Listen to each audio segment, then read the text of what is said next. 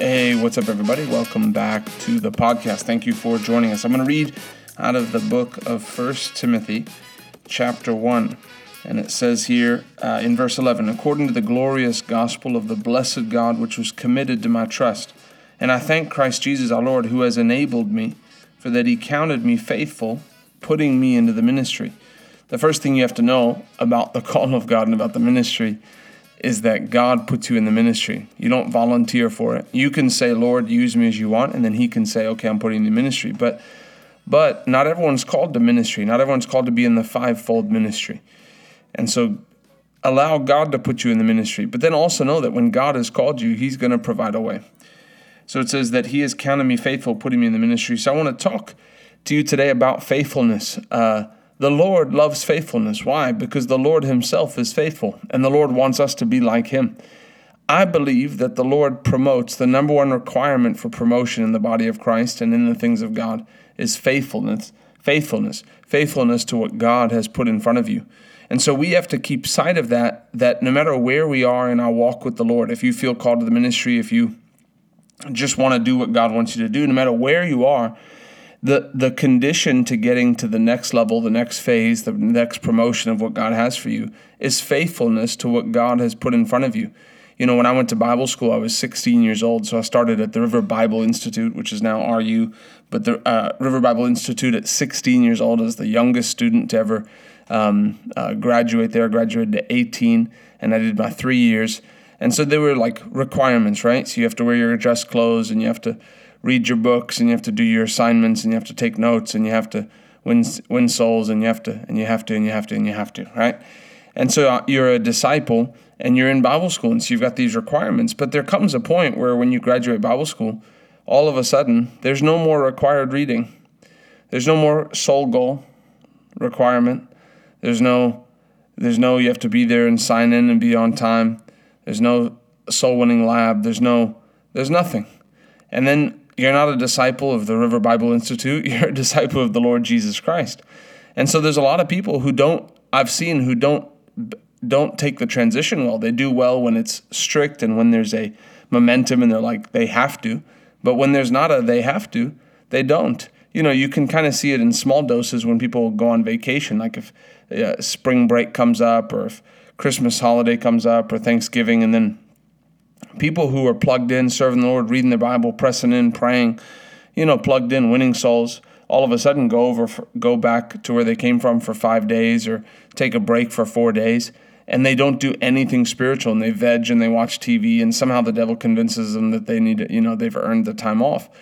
But then people get out of Bible school, and you see people who are on fire for the Lord, and then 6 months, a year later, they're not winning souls anymore. And it's sad to say that can happen, because you have to learn how to be a person who decides that it doesn't, yes, I have things that I'm required to do. You know, when you grew up, you had to take, for me, I had to take out the trash, I had to do the dishes, I had to do this, I had to do that. But there comes a point where there has to be a motivation that you get between you and the Lord, and that you say, I'm doing this because God has called me to do it.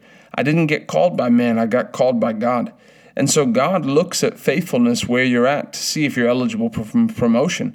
I remember when I graduated Bible school, and then soon after graduating Bible school, I took a trip to South Africa. And I remember, there wasn't a daily Bible class that I could 3.5, 4 hours of the word being put into me.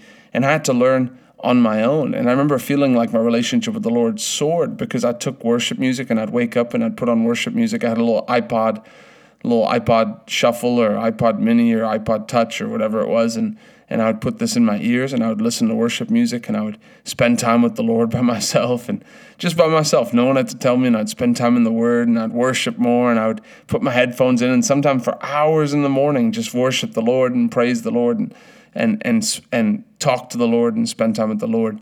And it's like, man, this is where the rubber meets the road, because now it's no longer someone telling me I have to do something. It's me and the Lord. And so the discipline needs to be built even outside of the time that someone's telling you. And that's why I always encourage people, hey, if you're a Bible school student and you have required reading, always be reading one extra book than what you're required to read. Number one, it says you're not a minimum requirements person. But number two, it's a discipline that you're doing where you don't have to. You don't have to read that extra book. But there's something that you're saying, I'm doing this because I'm having an interest in my spirit life, in my growth. But at the same time, I'm going to be a person of discipline. Or, hey, while I'm in Bible school, I'm going to be disciplined in my exercise. I'm going to be disciplined in the way that I eat. You take an area and you start creating that discipline. And so I didn't mean to spend all that time on discipline, but faithfulness to what God has put in front of you is where he promotes you. So Paul said, he says in verse 13, who is before a blasphemer and a persecutor and injurious, but I obtained mercy because I did it ignorantly in unbelief. So Paul looked and said, of all the reasons that God put me in the ministry, it's because I was faithful. I'm reading a book by Kenneth Hagin, and he talks about, his ministry over the years. And he said he had a visitation from Jesus in like 1952, and he had been in the ministry for 15 years. He had pastored, he had done some other things. And he said the Lord spoke to him and said, you're ready to enter the first phase of ministry that I have for you. And he said, Lord, I've been in the ministry for 15 years. What do you mean this is the first phase of ministry? And the Lord said, this is the first phase of ministry that I have for you. And so that's an interesting thing. And then Jesus said to him, many people never enter into what I have for their life because they're not faithful with what's in front of them. And so you have to look and ask yourself this question. The Bible says, whatever you do, do with all your might and do as unto the Lord. What does the Lord put in front of you? It may not be your ministry. It may be someone else's. It may not be ministry, but let's look at marriage. With your marriage now, looking ahead to the future, are you acting like a husband now? Are you acting like a wife? Are you the same habits you plan on having as far as cleanliness goes when you get married? Are you having them now? Because if you're not, you don't get them overnight. There is some inspiration that comes when you find a girlfriend or a boyfriend or significant others. There's like an extra force, but if you don't make it a discipline, that runs out. Those feelings of inspiration of like I'll climb the highest mountain. I hope this isn't a letdown for anybody. I'll climb the highest mountain. There's a feeling that comes with falling in love. And then there's a time where you don't operate out of the I'm falling in love. You operate out of I've given my word. I've made a vow.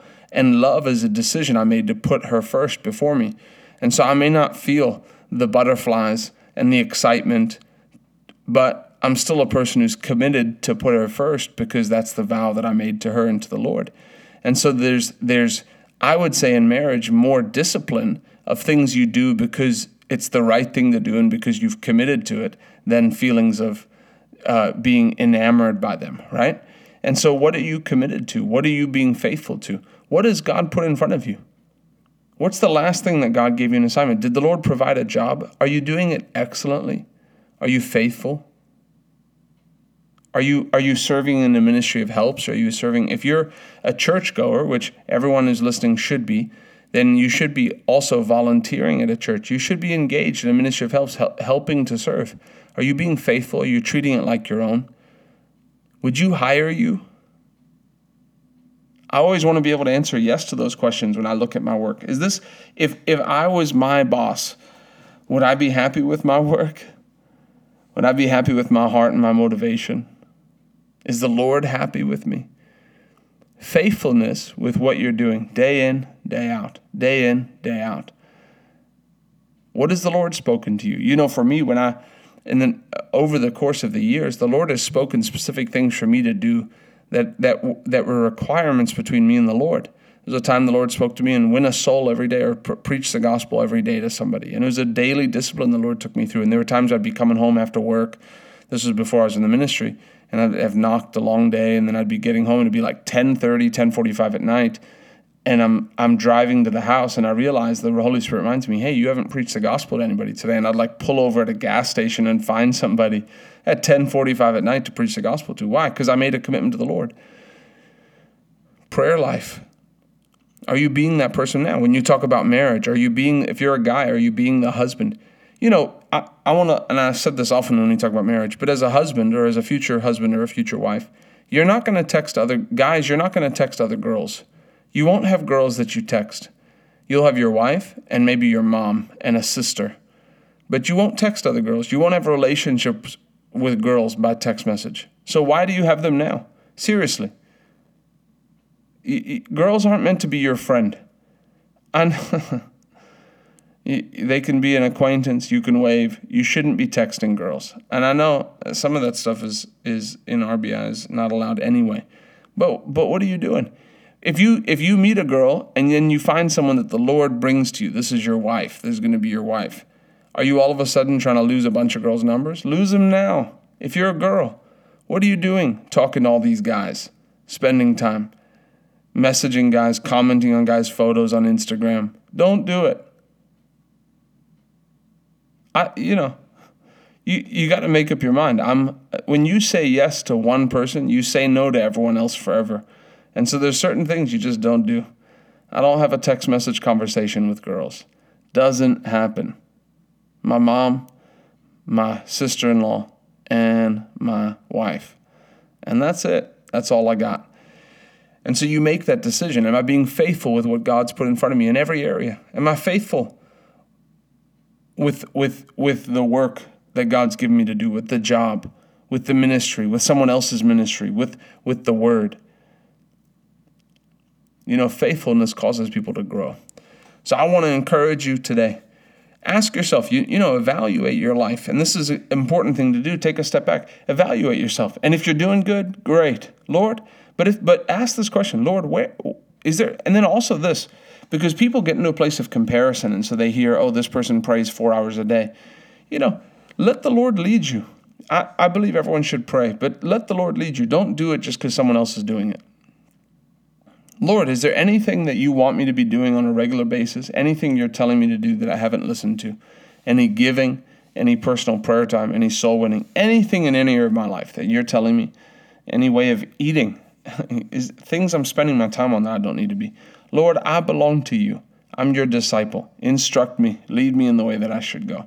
When you start doing this, you'll see that the Lord, and you just make a commitment, in 3 years, in 4 years, in 5 years. My path in making it into the ministry, and even now where I'm at, is a lot different than what I expected. I graduated Bible school at 18. I thought I'd be in the ministry fast, and I worked at the church for a year, and then I was in sales for 12 years. I didn't expect sales for 12 years. I thought at 20 years old I'd be preaching, doing crusades.